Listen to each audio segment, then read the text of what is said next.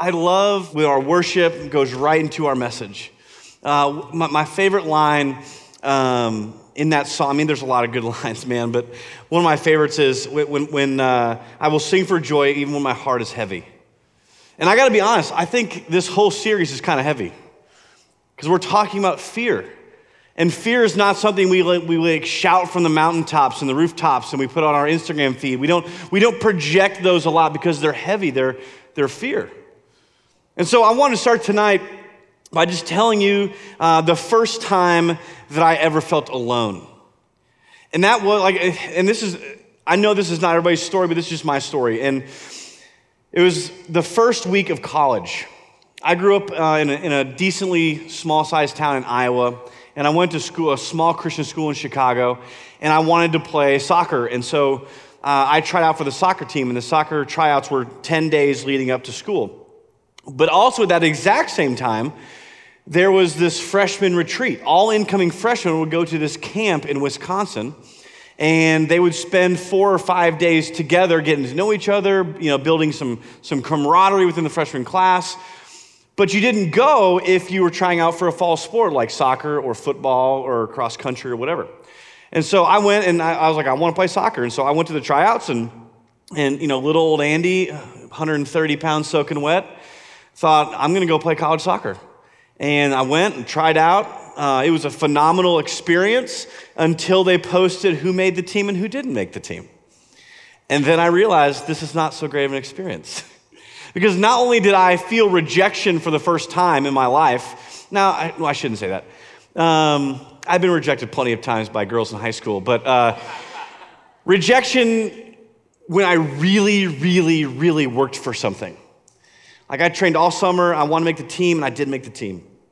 And the unfortunate part of that was not only did I not make the team, that means I wasn't a part of that group of guys. And so then the next day, all the freshmen come in on buses. And guess what? I wasn't a part of that group either, who had just camped out in the wilderness and had bonfires and I don't know what they did because I wasn't there. But now there I was, my first week of college, and I didn't belong anywhere. No one knew me, and I didn't know anyone else.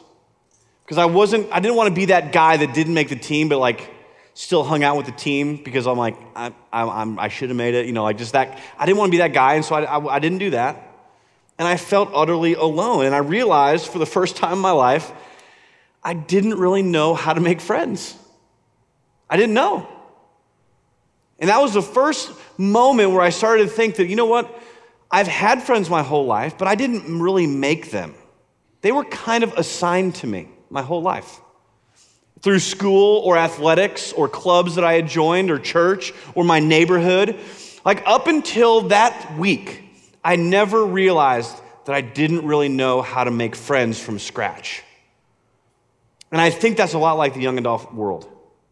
I've talked to a lot of you over the last 4 years that when you leave college, this utopic social environment, and maybe you move to a city like Oklahoma City and you're not from here, you didn't go to high school here, and you go to a job where you don't know anybody, and you realize, I'm alone, and I don't really know how to make friends. You might have a roommate, but for a lot of you that I've spoken with, this was a hard transition that you did not see coming out of college. Which is one of the reasons I'm really glad that we do this, because it creates a little bit of an opportunity to make friends and grow in our faith. But I think this issue of being alone is one that kind of weighs heavy on us. It's one that we probably find a little bit of embarrassment admitting, but it is very real for each one of us. And there's UCLA did a survey along with this insurance company called Cigna. And they wanted to study loneliness in America. And so, because they're an insurance company, and they wanted to know if there was any physical realities that loneliness brings on. They want to know, are we paying for healthcare just because people are lonely? And the answer is, yes, you are. And what they realize is there is a lot of correlations between being physically lonely and being physically not well. And so some of these statistics I wanted to read to you I found very interesting. They surveyed over 20,000 people 18 and over, and 30% of them stated that they rarely or never feel as though there are people who really understand them. 30%. 30% of us in this room, if we had a truth serum, would say, I don't feel like anyone gets me. Generation Z and millennials, that means 18 through 22 and then 23 to 37, are lonelier and claim to be in worse health than older generations in any period in our history. When asked how often they feel like no one knows them well, more than half of the respondents, 54%, surveyed that they feel that way always or sometimes. 54% of people say that no one knows me well. He's not a doctor, he's just the CEO. David Cordani, the CEO of Cigna, he said this: in analyzing our data closely, we see a lack of human connection, which ultimately leads to a lack of physical vitality. I love it when science catches up to what the Bible and God has known since the beginning. That's why I read statistics, because I want us to know that this is not just a biblical thing, that our scientific world knows that this truth is there, and we're going to get to that in just a second. And so tonight we are going to look at the fear of being alone. Now, there are some bright spots in this survey they did. The bright spots were this, and some of you are going to be really glad to hear this, is that social media had no determination on people's loneliness. People that had it and people that didn't have it very equally said they felt lonely and unknown. The other bright spot were people that were in regular person-to-person interactions were less likely to be lonely. Those who found a balance in daily activities. And what I mean by balance is they said, well, sleep is good. The less sleep you get or the too much sleep that you get will make you more lonely. If you eat healthy or if you eat super unhealthy, like that matters. There needs to be a balance. And the last one they said was, those who are employed are much less likely to be lonely. Why do you think that is? Because when you're employed, you're around people. And we're going to get into this tonight. But before we do, I just wanted to be honest with you. I wanted to cover an elephant in the room, if you will. Because when we talk about the fear of being alone, I think the general underlying fear of being alone is the fear of never getting married. Can we just say that? Like when I talk to young adults, that's it. Because most of you probably have a friend. Most of you probably maybe have a roommate or you have a coworker that you enjoy. And so it's not like we're without human interaction. We're not all hermits. But if we could just for a minute, because here's what I want to do. I want to talk about this marriage thing for just a second, and then I want to move on with the rest of the night and unhinge this topic of being alone it's a marriage issue, okay? So here's what I want to just really quickly share with you about this marriage elephant. Number one is our desire to be married is not wrong. If you want to be married, I'm not here to tell you don't desire that. I believe that when we look at Scripture, it is a God-given desire to want to be married. It is His design for men and women to be married, to enjoy one another, and practically populate the earth so we don't go extinct. All right? There are wonderfully romantic things. There are wonderful emotional connections that you have in marriage, but there are also the practical things like we don't want to go extinct. And so marriage is a good thing. And I don't want you ever to hear me say that it's not. But if we can be honest for a minute, and which I always want to be honest here, is I think many of us have idolized marriage. It sits on the throne of your life and you worship it. That if I just got married, then everything else would just be okay. That if I just got married, then everyone would know that there's nothing wrong with me. That if I could just get married, it would show everyone that I'm worth loving. That if I could just get married, I wouldn't be a failure. You see where I'm going with this? I think our culture, and especially the church culture, has told us that marriage is ultimate. And I'm here to tell you tonight that marriage is not ultimate. It is good and it is awesome and it is great, but it is not ultimate. I think sometimes we give marriage our thoughts, our emotions, our conversations, our tears, our time, and our money more than anything else in our life, especially as single young adults. But when we allow marriage to be on the throne of our lives and remove God from the throne of our lives, and what I mean by that is this idea of being married brings you joy and excitement and peace and hope. Because those things are found in God first. Our peace is in Christ. Our hope is in Jesus.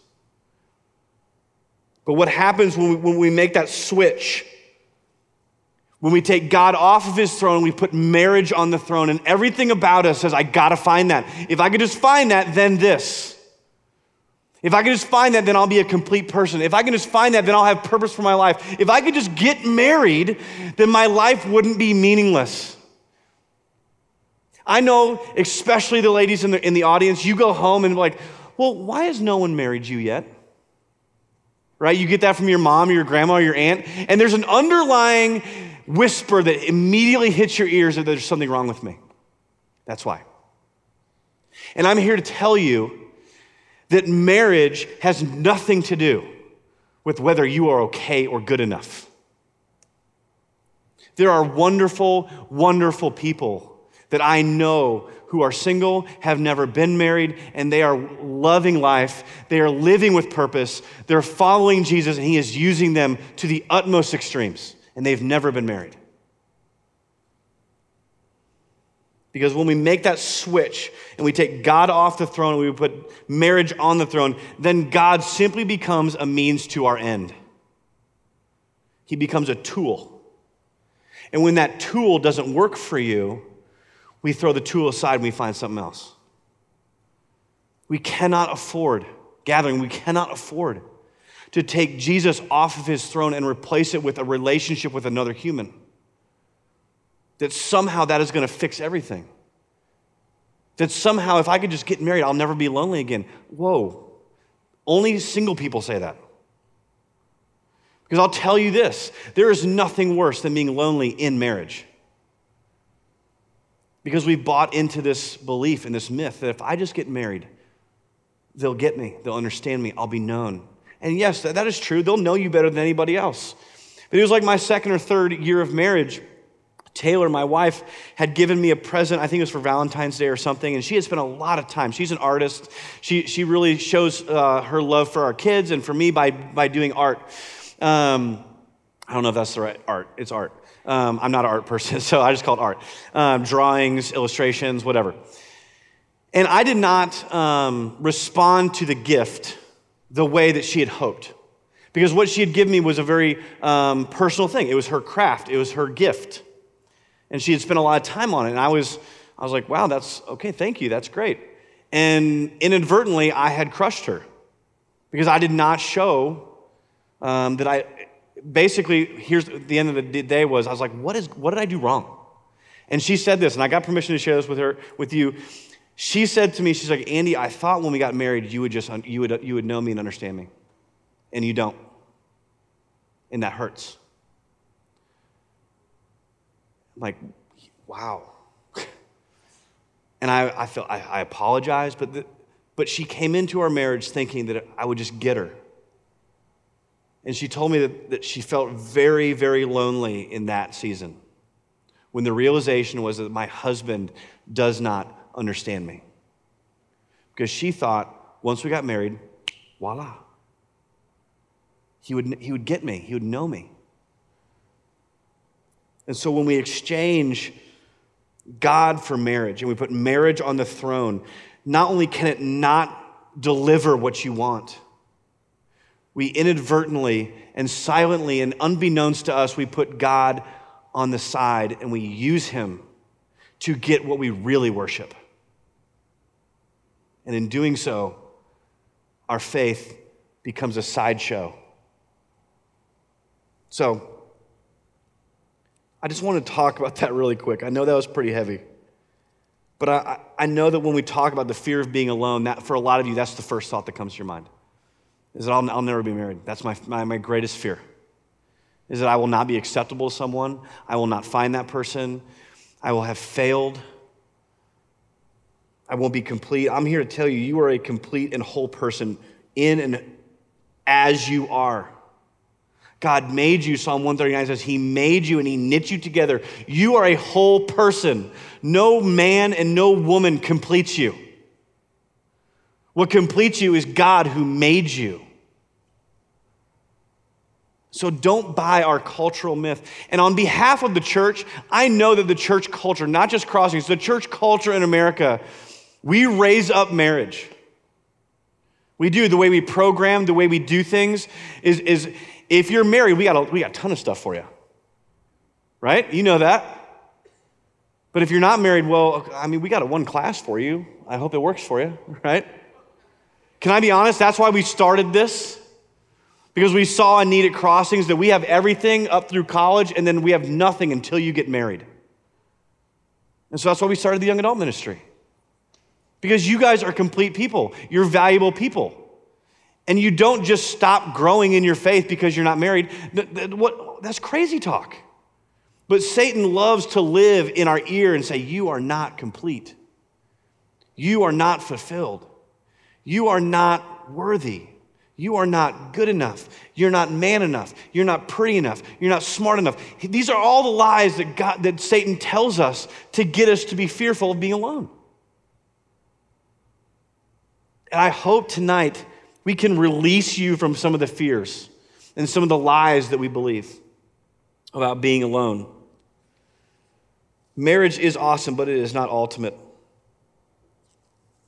I know that because Jesus wasn't married. He didn't even date. If marriage was ultimate for God to use you and show his love for you, Jesus would have gotten married. But he didn't. He was on mission, and he knew what he needed to do. So, I'm going to start my talk now. Here we go. If you got your Bibles, turn to Genesis chapter 2. Some of you are going to get really mad at me here in a second because we're going to talk about the creation of man and woman after I get done talking about marriage not being ultimate. But here's what I want to do. I want to be in this text and expand our view and the underlying principle that we're learning here from God in creation of man and woman. Because ultimately, underneath it all is relationship, is connection, it's camaraderie, it's companionship. All right, so follow me in Genesis chapter 2, verse 18. So here's where we've been, really quick, sorry. In the verses just before and in chapter 1, we see God create the world. And we see 6 times God say, and it was good, and it was good, and it was good, and it was good, and it was good, and it was good. And then he says, I created man, and it was very good. That's what we see. God is creating. He's like, man, this is good. And I created that dude, and that is very good. They're created in my image. And in 18 says this, then the Lord said, it is not good that man should be alone. I will make him a helper fit for him. And that word helper is the word in Hebrew, azer. And that word in our context in America sounds less than. But when you look at that word throughout the Old Testament, you see that it is anything other than less than. It is a powerful helper. Someone who comes alongside in battle and battles with. It's this imagery of one soldier like this and the other soldier on the helping on the backside saying, I got you. It is a common purpose to help, to support. It's used 21 times in the Old Testament. 16 of them are used as he is my help and my shield. That is the same word that describes God. So yes, ladies, you were created in the image of God. You're not less than. That word helper in our culture lends itself to that, but that is not the meaning here. It's another side note. We're going to keep going. One of the interesting things we see here, and we'll see here in a second, is this is before the fall, all right? It is not good happened before the fall. There was loneliness before sin entered the world. For that matter, there's also work before the fall. But let's read on. Verse 18, it says this, Then the Lord God said, "It is not good that man should be alone. I will make him a helper fit for him." Now out of the ground the Lord God had formed every beast of the field and every bird of the heavens and brought them to the man to see what he would call them. So he's sending all the animals to Adam. He says, "And whatever the man called every living creature, that was its name. The man gave names to all the livestock and all the birds of the heavens and all the beasts of the field. But for Adam there was not found a helper fit for him." Verse 21, "So the Lord God caused a deep sleep to fall upon the man, and while he slept, he took one of his ribs and closed up its place with flesh." My first point tonight is this: God made Adam aware of his aloneness. You see how God did that? He said, "Hey, it's not good that you're alone. Before we fix this, I'm going to bring all the animals to you. We're going to, cornucopia, blow the horn. They're all going to come to you, Adam, and you're going to name all of them." And guess what he probably saw as he was naming them? He probably noticed that, man, there's a dude lion, and there's a chick lion, and there is a daddy duck, and there's a mommy duck. And there had been this awkward moment of like, I see a problem here. And God saw the same thing. He said, there is not one who is suitable that fits him. And so the first thing he does, God makes Adam aware of his aloneness. Another way to say that, the timeless truth, is that we're made for relationship. God created us for relationship. You know how I know this in real life? Like in many of your lives, you can see this. Because one of the first things you do in your young adulting life, once you get out of college and realize you have a lack of social life and friendship, is you buy a dog. Because we're lonely, and we want to be needed, and we want to be wanted, and we want to snuggle. So we buy a dog. Your dog should remind you that God created you for a relationship, but a much better relationship than a dog. And I got to be honest, when I look at this, I think, just like we were singing this song, I got to wonder if at any time as he's getting tired of naming every animal that comes, I wonder if he ever felt that God failed him,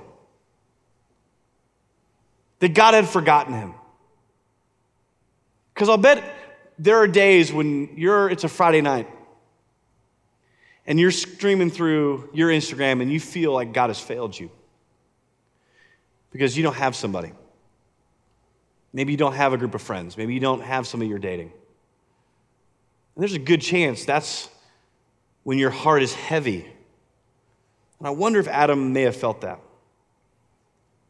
Like this idea that we're made for relationships, I can prove to you how desperate we are for relationships. It's called Tinder.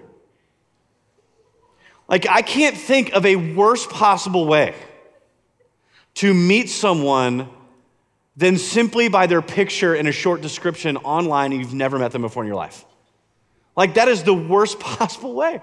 We're desperate for it. Our hearts long for relationship because God made you for relationship. And this is not a new phenomenon. I looked it up. I was like, when did personal ads begin? And I thought, maybe like in the 80s or 70s. Oh, no. 1727 is the first known personal ad, and is by a sweet little lady named Helen Morrison. And she wrote into the Manchester Weekly Journal. And in several words, she professed her desire for a nice gentleman. Some of y'all need to put that on your Tinder, right?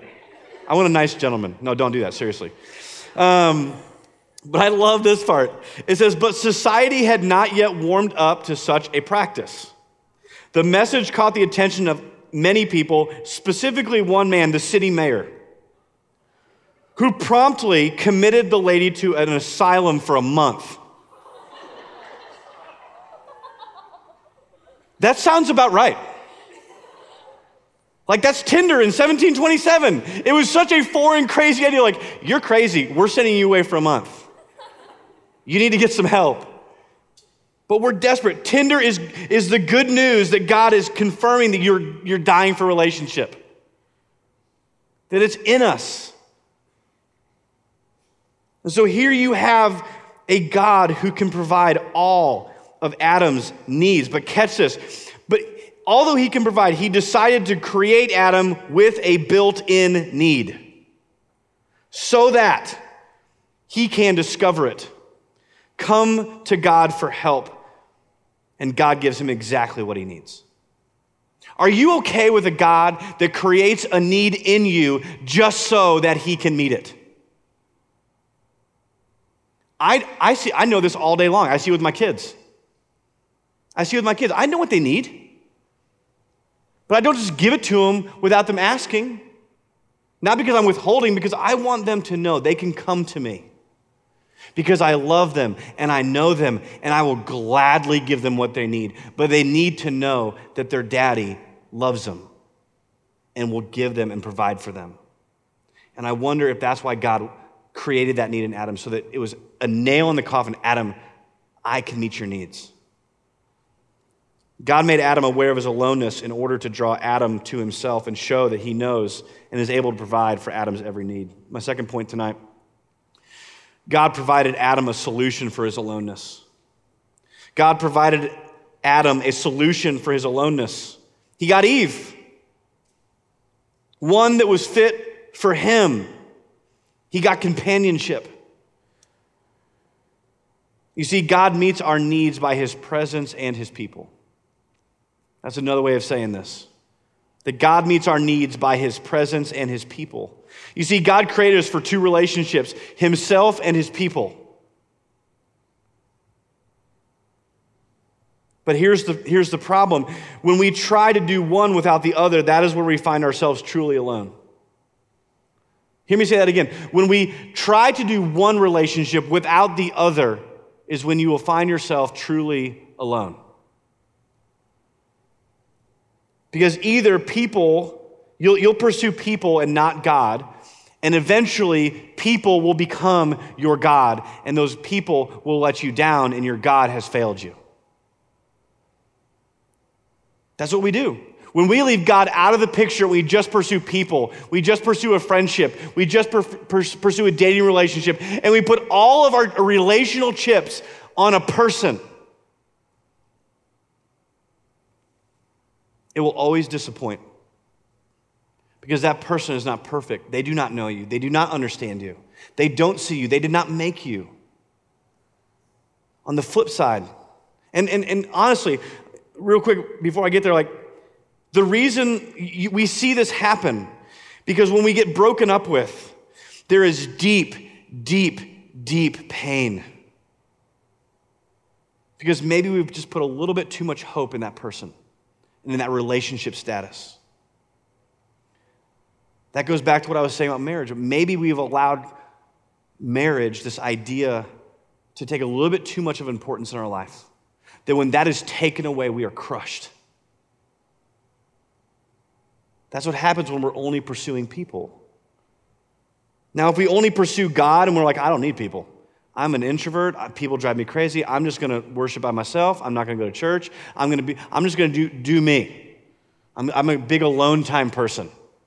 Well, guess what? You're going to miss out on God's divine design for human flourishing, and that is his people.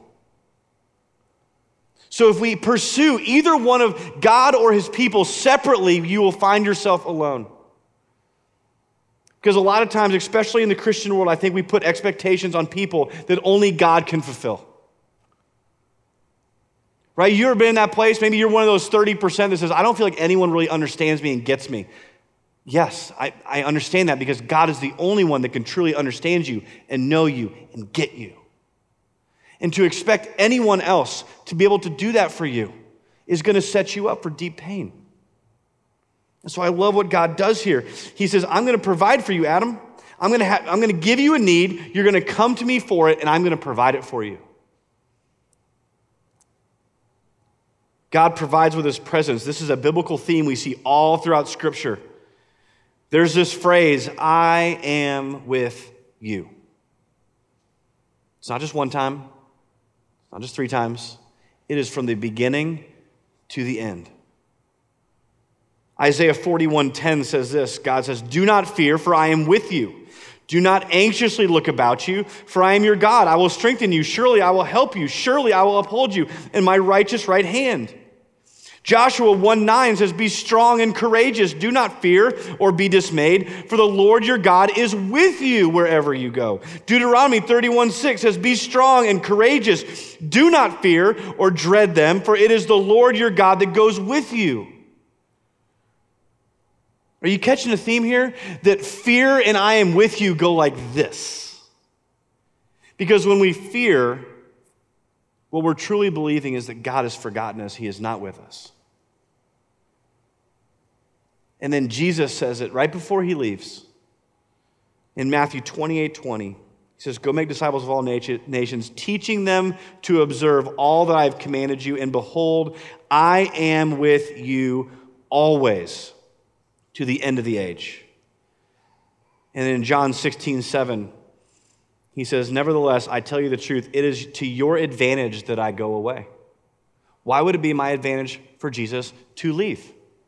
He says this, for if I do not go, the helper will not come to you, but if I go, I will send him to you. The Spirit of God for the Christian is with you. God is with you. Jesus knows you and sees you and is with you. And God's provided for his presence, his people. Matthew 18:20 says, where 2 or 3 are gathered in my name, there I am among them. Guys, his people is the church. It's us. It's right here. God has provided his presence and he's provided his people. That's why it's so important. You'll hear me beat this drum all day long, every day, that you've got to be in community. You've got to get with people that love Jesus and live life with them. That's God's solution. You don't have to be married. You have the church, his people. Hebrews 10:24 and 25 says, do not stop meeting together as some are in the habit of doing.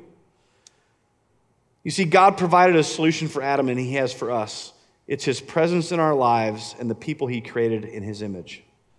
My last point tonight is this. In verse 21, it says, so the Lord God caused a deep sleep to fall upon the man, and while he slept, took one of his ribs and closed up its place with flesh. My third point is this. God removed from Adam to solve his aloneness.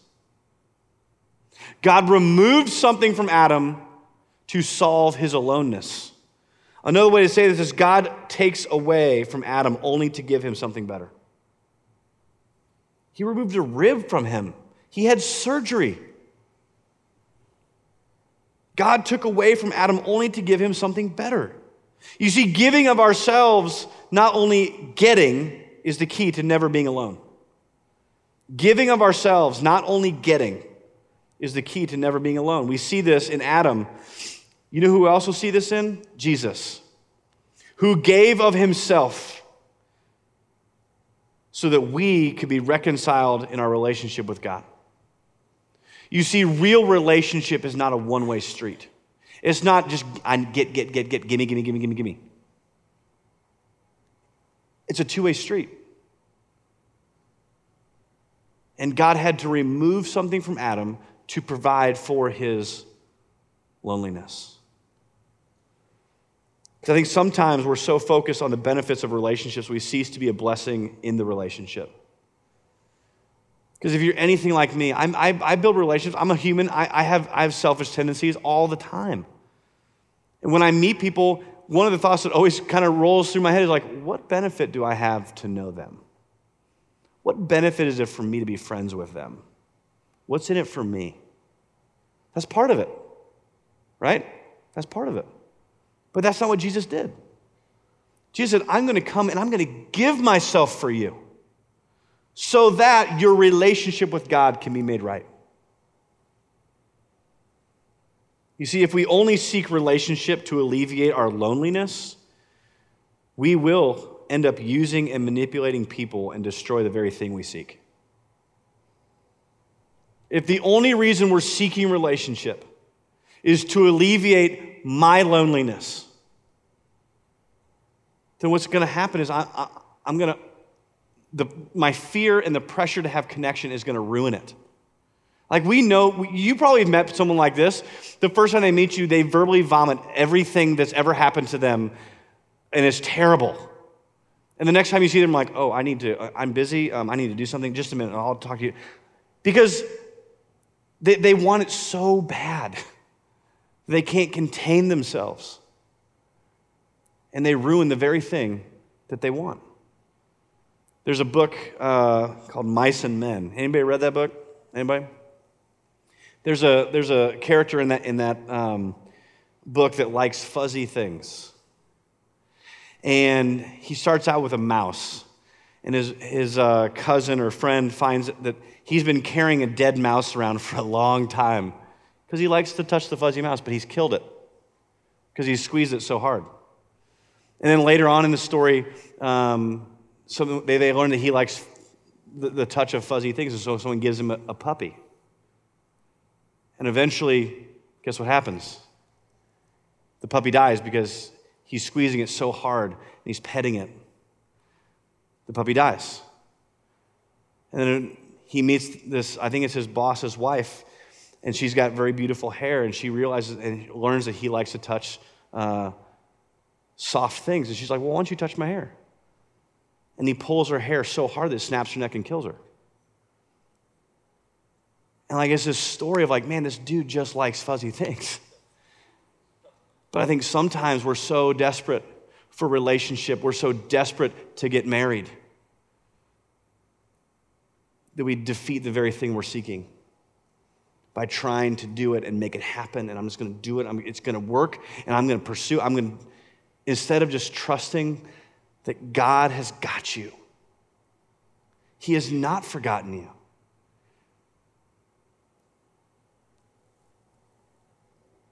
And if you want to be a good husband, if you want to be a good wife, then practice sacrificially loving and caring for people while you're single. If you want to be a good husband, learn to serve people well. If you want to be a good wife, learn to serve people well. Because healthy relationships requires a balance between active giving and humbly receiving. You can practice now for the relationship that you hope to have. You see, our culture, just the culture that we live in, sets us up to be alone. You know why? Because it teaches us to be selfish. Go and get what you need. Use people to get what you want. Selfishness leads to loneliness. Because I'll just use people. I'll manipulate and I'll use them and I'll use them and I'll put expectation on them that they can't meet. And eventually I'll be like, well, you're no longer useful to me. I'll move on to the next person.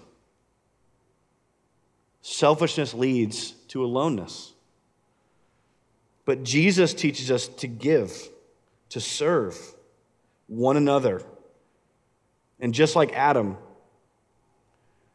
and God removed something from him, my question tonight is this: what might need to be removed from you in order for God to provide community and companionship? Maybe it's just getting out of your own way. There's a famous definition of humility. It's like humility is not thinking less of yourself. Is that right? It's thinking of yourself less.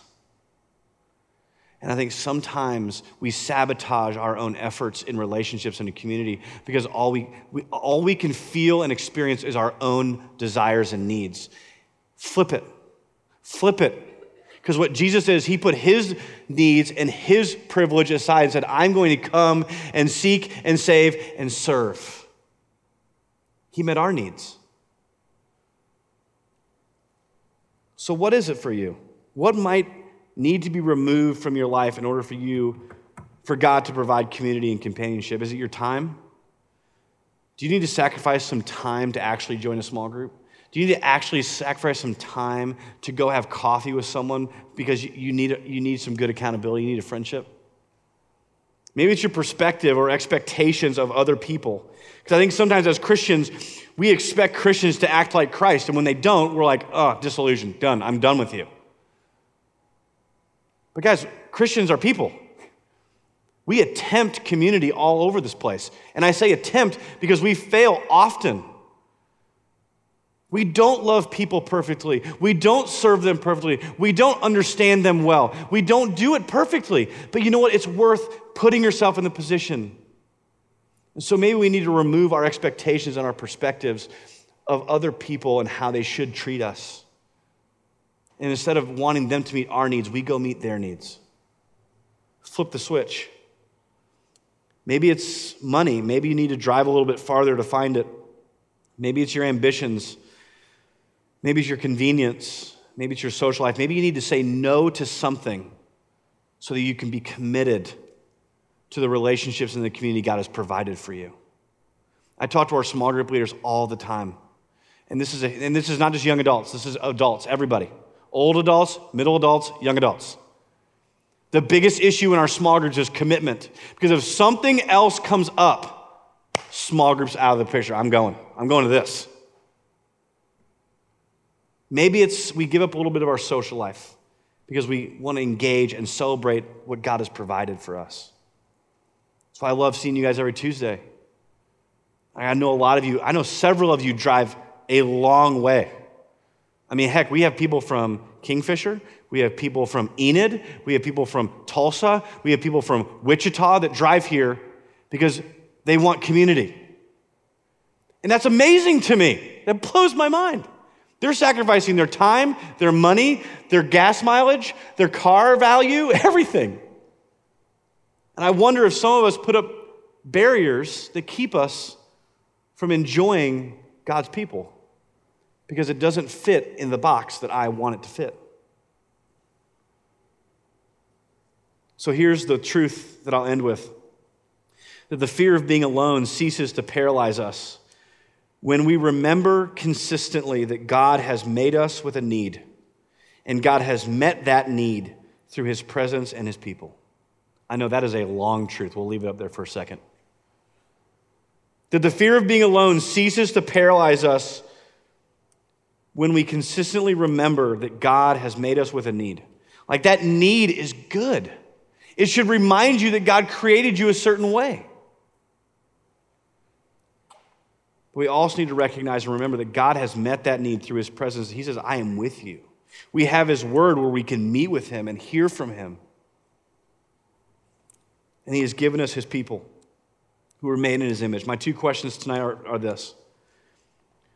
Where are you connected to life-giving community? Where are you connected? Where have you sacrificed part of yourself to be a part of community? I mean, heck, Adam gave a rib. I don't think any of us are going to surgery to find community. But are you a part of life-giving community? And then the second question kind of goes this way. Are you someone who breathes life into relationship or sucks life out of them? When you go to small group, are you breathing life into the other people? Are you seeing their need and breathing life and encouragement and care, the very things that you want? Because here's what I've come to find out in my 41 years on this planet. The more that I care for other people and serve them and meet their needs, guess what naturally happens? My needs get met. I actively give and serve, and I humbly receive. There's a great balance there. So are you connected in life-giving community? Or are you someone who breathes life into relationships, or are you someone that maybe sucks life out of them? So in closing, the fear of being alone is in a weird way good. It's simply a reminder that God has created you for a relationship with him and his people. Things only go sideways when we put people in the place of God and expect his creation to do and provide for us what only the Creator can provide. And that is to be truly known, understood, and loved. You see, our relationship with God is the most important thing about us. That is the most important thing about you, is your relationship with God. It's our foundation, it's our identity, our value, joy, and our peace. So pursue that relationship with the Creator before you pursue relationships with His creation. Otherwise, we will inadvertently start expecting and worshiping the created over the Creator. And you see, people are God's gift and provision for you and for me. But sometimes we must remove our own insecurities, expectations, fears, comforts, conveniences, whatever it may be, so that you can find and meet the needs of others. And in meeting the needs of others, you will rarely find yourself alone. We're going to go into 120 seconds. We just take 2 minutes and just let the Holy Spirit do His work.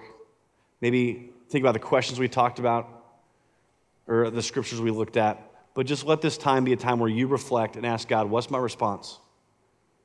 Maybe you just need to cry out to God like, God, I want that. I want companionship. I want relationship. So just pray. Like I said, our prayer team will be in the back. We talked about last week, going and being prayed for is the first step in being known. Is just letting someone know, like, could you just pray for me? I'm lonely. I'm fearful.